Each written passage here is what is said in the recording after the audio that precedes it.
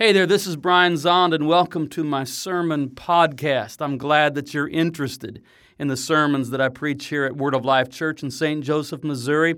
And if you ever feel inclined to help us by supporting us financially, you can do that at our website, wolc.com. Thank you. Good morning, Word of Lifers, in-personers and onliners. Hold on to the lifeline.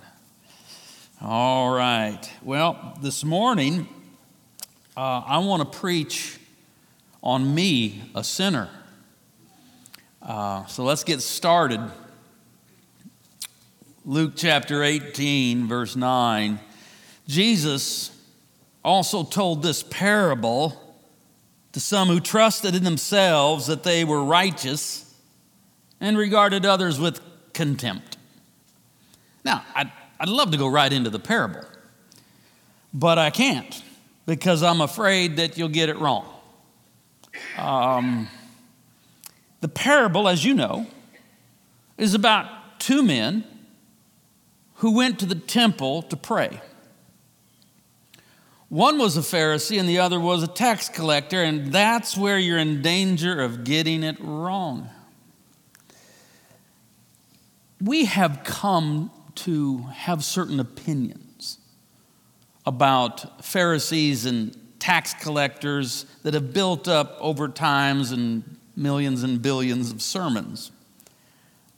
We've been conditioned to think of the Pharisees as the bad guys because, for the most part, they didn't get along with Jesus. And we think of the tax collectors as the good guys, or at least cool sinners. They're cool sinners. They got their whiskey and their cigar, and Jesus hangs out with them.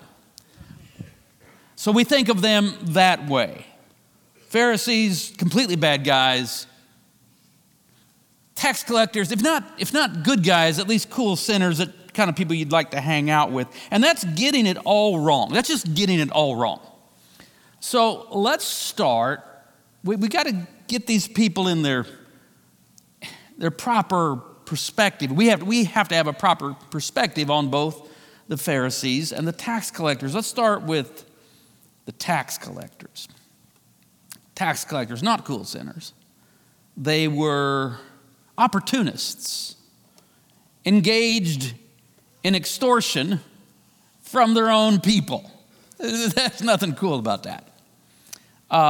Tax collectors, they show up 24 times in Matthew, Mark, and Luke. They're not mentioned in John, but in the Synoptic Gospels, they show up 24 times. So they have a prominent role. One of Jesus' disciples had been a tax collector, Matthew. Well, let's talk about these tax collectors. The Roman Empire, the Romans, they wanted to extract as much taxation as possible from the lands they had invaded, conquered, occupied, colonized. Yes, that's the way of empire. They want to extract as much wealth out of those regions as they could. And you understand, they had invaded, conquered, occupied, colonized Judea. But over many, many decades, the Romans had learned that it's best to leave the messy business of actually collecting the taxes to the local people. I mean, the Romans are already hated, and they may not know the customs, the culture, even the language. And so they found it was better to work with collaborators among the local population who were willing for a handsome profit to engage in this business of collecting the taxes that are going to go to Rome. So who do they find? They find people who are willing to compromise their integrity, certainly their religion. They find people who are willing to really engage in kind of a very disreputable occupation. And the way it worked was this. You would simply bid. You would say, I can get X amount of dollars from tax revenue from this town, this village, this region, however it worked. And it goes to the highest bidder. So you say, I can bring in $800,000 tax revenue from this town. And that's a high bid, and the Roman government says, great, it's yours. You have this tax commission. And now, they didn't care how much you actually collected as long as you delivered that flat fee that you had agreed upon. And they certainly didn't care how you went about doing the collecting of the taxes. So who were these tax collectors? Well, they were collaborators, yes, with the enemy. That's the way the Jewish people would have thought about it. But who became tax collectors? They weren't accountants. These were tough, violent, dangerous men who became the tax collectors. They were, think of it like organized crime. Think of it like mob. They're more like that. They were not cool sinners. They were not people you wanted to hang out with. They were among the most ostracized because they were among the most feared, because of their violent tactics they would employ in extracting the taxes. So tax collectors, not cool sinners, certainly not good guys, and this is the tax man in the parable. And let's just also say that he is, this particular tax collector in the parable, he is what the Pharisee is not. In other words, the tax collector is a crook, a cheat, and a womanizer, along with everything else that goes along with what he does as a tax collector. Robert Capon gives us a colorful description of the tax collector. He's a mafia-style enforcer working for the Roman government on a nifty franchise that lets him collect from his fellow Jews, mind you, from the people Romans might have trouble finding, but whose whereabouts he knows and whose language he speaks, all the money he can bleed out of them. He's a fat cat who rides in a stretch limo, drinks nothing but Chivas Regal, and never shows up at a party without at least two $500 a night call girls in tow. All right, that's our tax collector. What about the Pharisees? Okay, well, the Pharisees, I've talked about this before, but we really have to get this straight. The Pharisees, this was a religious social movement that began about 160 years before Christ. And it began like this. It was during the time that Israel was under the domination of the Seleucid Empire. This is, well, it's going to sound like a history teacher here. It's boring, I know. Hang in there. After the death of Alexander the Great and the fragmentation of the empire of Alexander the Great, it went to various generals. And one of those, they became known as the Seleucid. They're kind of Greeks and Syrians kind of mixed together. And they're ruling over Israel, the Jewish people in Judea. And there arose a monstrous king. That's what he's called it. He's a monstrous king. Antiochus Epiphanes. And he was fed up with the Jews, and he just decided we're going to make them become Greek. We call it a forced Hellenization program. That sounds nice and clinical, but it's very brutal.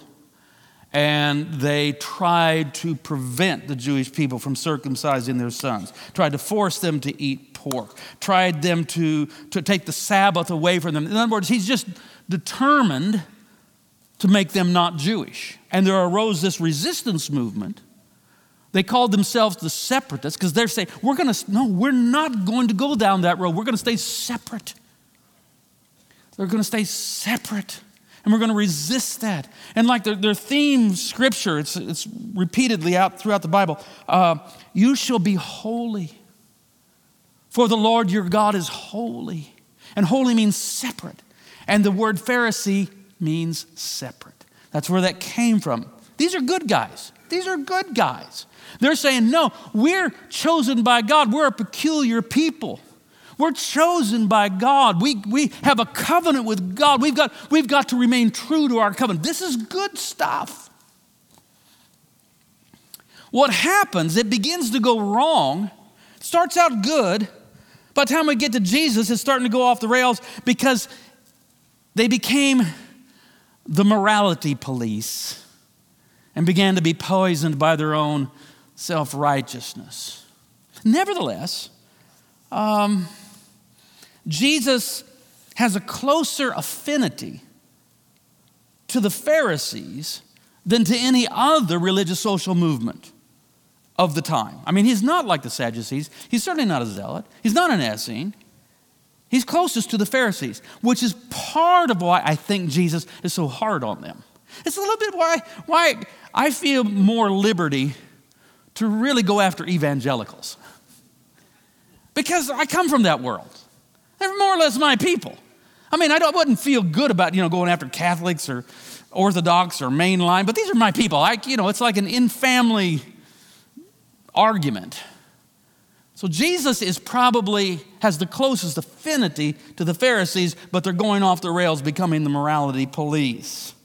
Okay, now for just a moment, let's focus on the particular Pharisee in the parable. And this is where you got to pay attention. Wake up, everybody, because you got to get this. The first thing we need to admit is that most of us would regard him as a good man. Don't let him just enter the story as sort of a cliche villain. Most of us would regard him as a good man. He's not like the tax collector. He's not a crook. He's not a cheat. He's not a womanizer. He's a faithful family man making an honest living. And besides all of that, he's a man of faith who really wants to live his faith. He's rigorous with his faith. He fasts. He tithes, for crying out loud. He's the kind of guy you want in your church. You can build a church with these kind of people. Think of him like that. If we make the mistake of thinking this parable is about a good guy and a bad guy, it's not. But if we make the mistake of thinking this is a parable about a good guy and a bad guy, it's the Pharisee who's the good guy, for sure. Okay, now, maybe with that long introduction on who these people are, let's look at the parable. Jesus also told this parable to some who trusted in themselves that they were righteous and regarded others with contempt. 2 men went up to the temple to pray, one a Pharisee and the other a tax collector.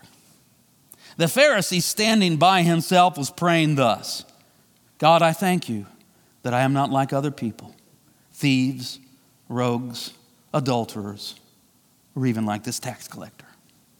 I fast twice a week. I give 1/10 of all my income. But the tax collector, standing far off, would not even look up to heaven, but was beating his breast and saying, God, be merciful to me, a sinner.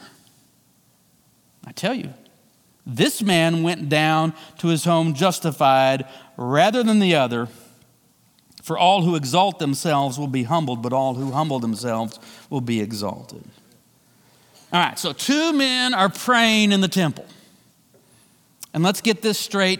They're both sinners, because we're all sinners, all right? 2 men are praying, and they're both sinners. But there is a difference. The difference primarily is the Pharisee is so aware of the presence of the tax collector that he has no awareness of himself truly.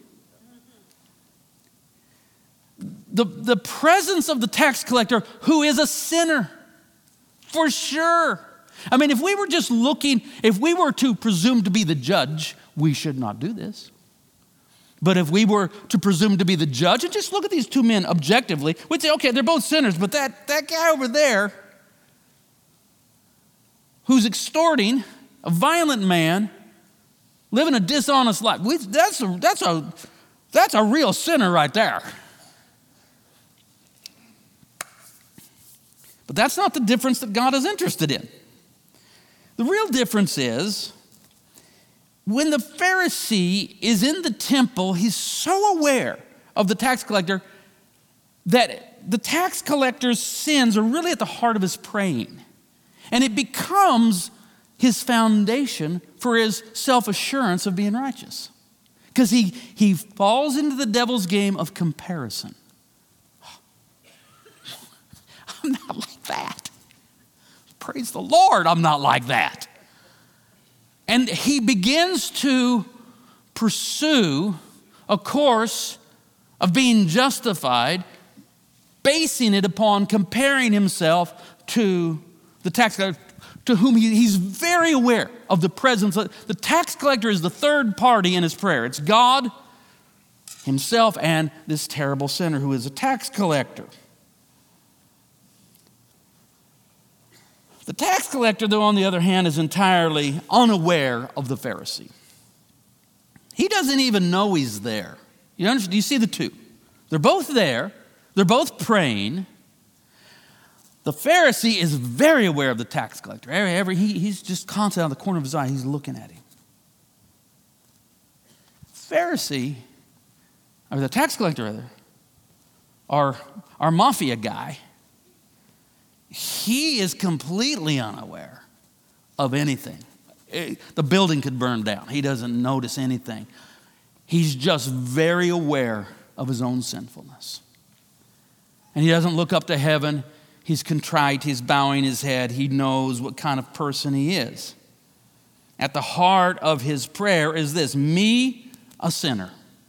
That's at the heart of his prayer. Me, a sinner. He is so keenly aware of his own sin that he knows there's only one way he can be saved, and that is the mercy of God. He has no righteousness that he can parlay into salvation.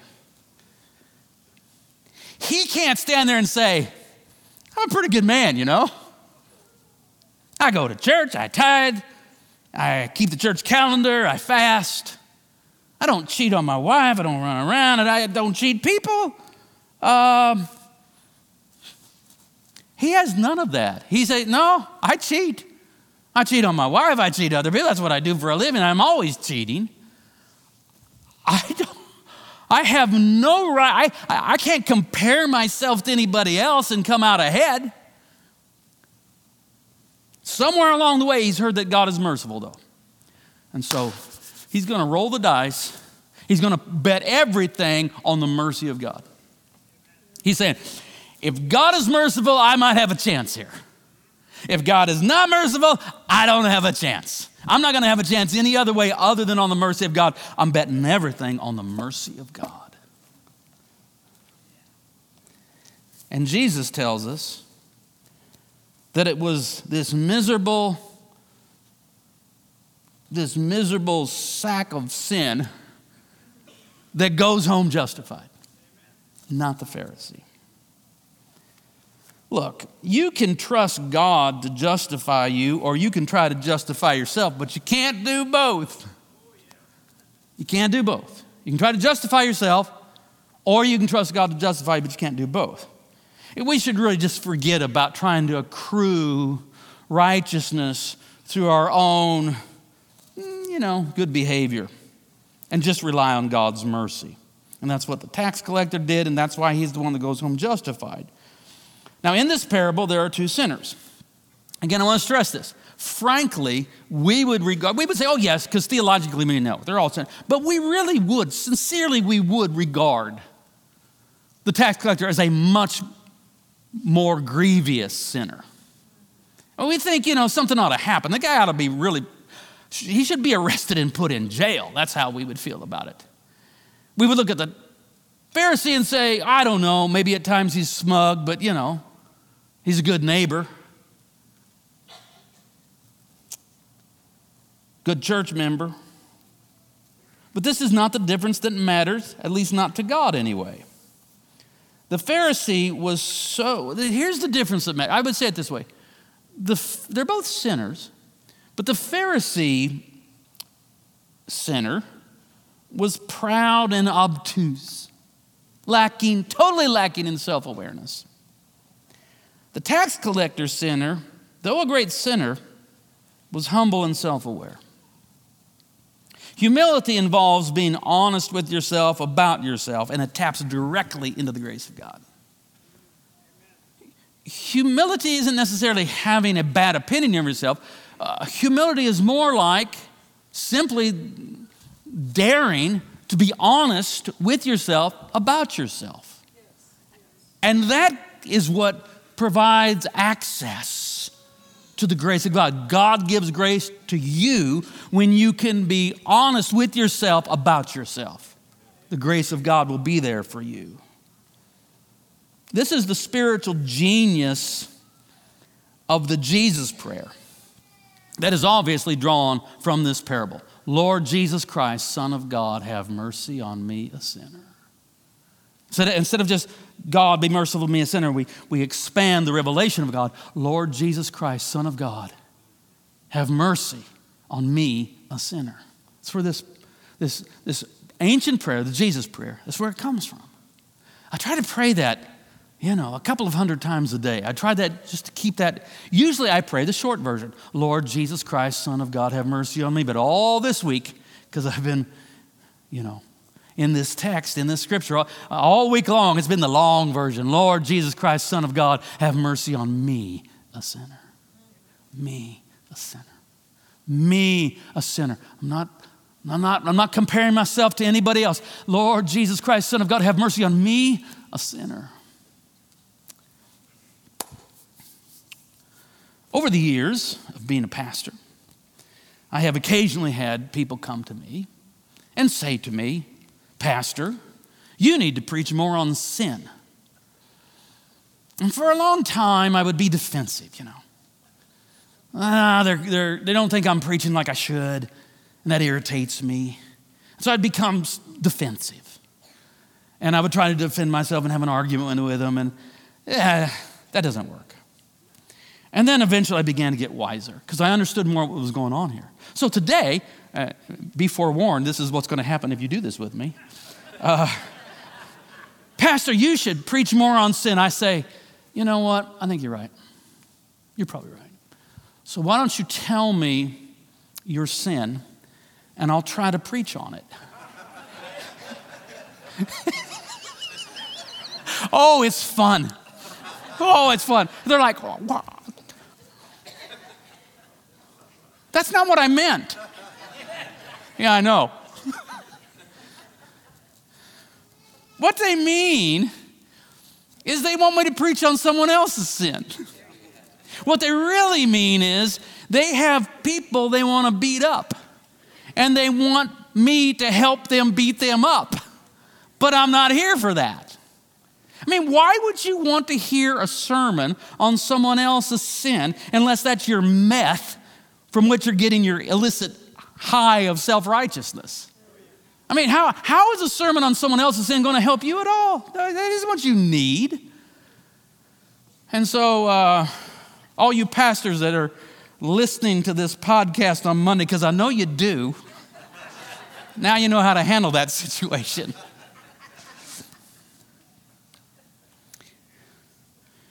You have heard it said, love the sinner and hate the sin. But I say unto you, love everyone and hate your own sin. Hate the sin, love the sinner. Well, that's a little axiom. It's not Bible, but you've all heard it. I get it. I get it. There is something they're reaching for there that is probably has some bit of truth in it. But what I really think is that it's a bad idea to go around hating other people's sins. That's what the Pharisee did. That will turn you into a Pharisee. The tax collector was too aware of his own sin to bother with hating other people's sins. This is why Paul could call himself the chief of sinners. 1 Timothy 1:15. Some people will say, the Bible says that Paul was the chief of sinners. I say, well, not exactly. The Bible records Paul as saying, I am the chief of sinners. And that's different. We're not saying objectively from the throne room of God, as God surveys humanity, he says, Saul of Tarsus is the greatest of all sinners. That's not what's being said. Rather, it's recorded in Scripture that Paul referred to himself as the chief of sinners. Why? Because his own sin is the only sin he knows subjectively. You know, it's one thing to look upon and think, that's terrible sin, but you may not know the whole story. But you know your own story.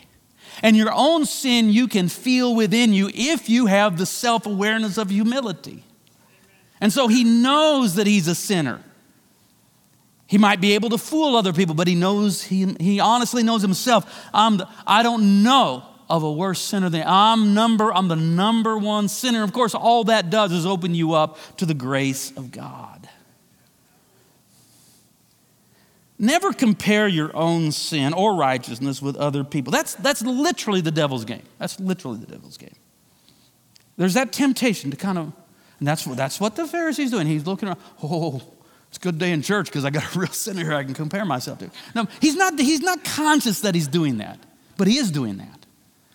So that when we compare our sin or our righteousness with other people, what we're hoping is to find someone that we deem worse than ourselves, and then we can accuse them and make ourselves feel better. This is this illicit high of the meth of self-righteousness.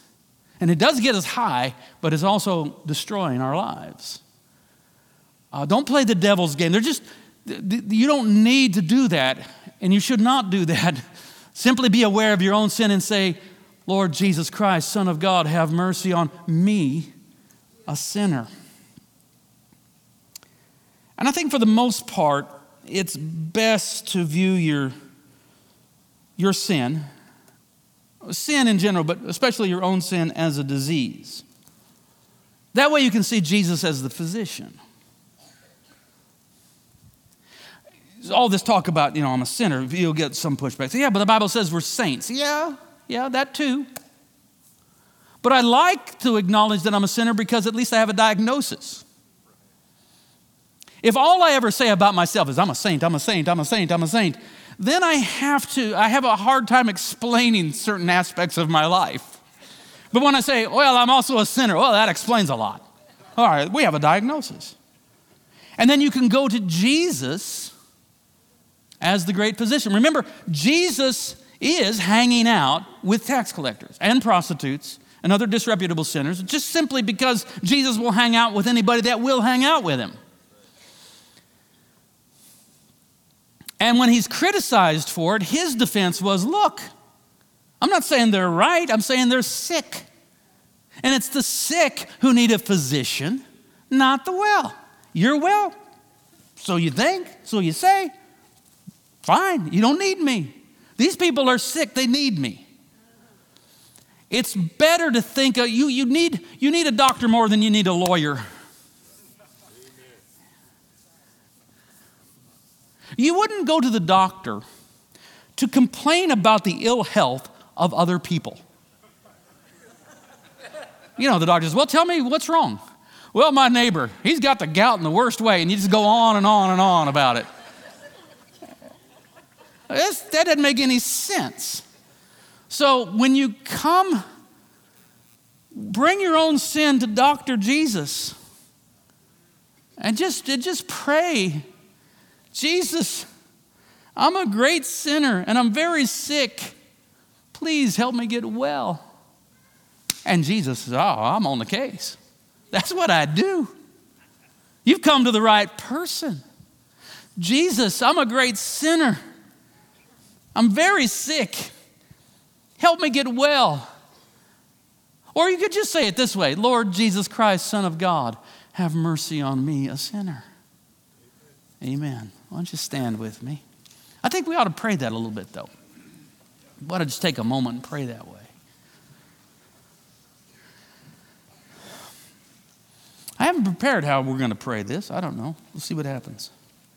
Lord Jesus Christ, Son of God, have mercy on me, a sinner. We're praying it together, I think. But let's not say us, because me. Lord, we can all just pray that. Lord Jesus Christ, Son of God, have mercy on me, a sinner. Lord Jesus Christ, Son of God, have mercy on me, a sinner. Lord Jesus Christ, Son of God, have mercy on me, a sinner. Yes, Lord, we come before you. We've heard that you're a great physician. Well, we're great sinners. And we're sick in our sin and sick of our sin. At times we want to say, oh, I'm the chief of sinners. We know our own pride or whatever it is. We know this. And so, Jesus, we come to you and say, we can't shake it. We can't get over this. We can't heal ourselves. Jesus, heal us. Lord Jesus Christ, Son of God, have mercy on me, a sinner. You're justified. That is, you're set right with God. You're still a journey. Oh, you're saying, but hold on, Pastor. Shouldn't the mafioso tax collector at some point change his life? Well, that's next Sunday. That's next Sunday. We're going to meet Zacchaeus next Sunday. We'll talk about that. That's next Sunday. All I want you to know this Sunday is when you just block out everybody else and say, I'm the sinner here and I need mercy, it comes to you. Not only as forgiveness, but as the beginning of the healing of your soul so you don't have to stay that way. All right, and now we're going to come to the table of grace and receive communion. And let's prepare our hearts by first, yes, confessing our faith, and then one more time, confessing our sin. Confess with me. I believe in God, the Father Almighty, creator of heaven and earth. I believe in Jesus Christ, his only Son, our Lord. He was conceived by the power of the Holy Spirit and born of the Virgin Mary. He suffered under Pontius Pilate, was crucified, died, and was buried. He descended to the dead. On the third day, he rose again. He ascended into heaven and is seated at the right hand of the Father. He will come again to judge the living and the dead. I believe in the Holy Spirit, the Holy Catholic Church, the communion of saints, the forgiveness of sins, the resurrection of the body, and the life everlasting. Amen. Now let's confess our sins and receive the Lord's pardon. Most merciful God, we confess that we have sinned against you in thought, word, and deed, by what we have done and by what we have left undone. We have not loved you with our whole heart. We have not loved our neighbors as ourselves. We are truly sorry and we humbly repent. For the sake of your Son, Jesus Christ, have mercy on us and forgive us, that we may delight in your will and walk in your ways to the glory of your name. Amen. And it's true. God really is gracious to all who confess their sins and in humility asks for mercy. So I tell you this, in the name of Jesus Christ, your sins are forgiven. You can go home justified. And this is the table, not of the church, but of the Lord. It is made ready for those who love him and for those who want to love him more. So come, you who have much faith and you who have little. You who have been here often and you who have not been here long. You who have tried to follow and you who have failed, come. Because it is the Lord who invites you. It is his will that those who want him should meet him here. The body of Christ broken for you. The blood of Christ shed for you. Amen.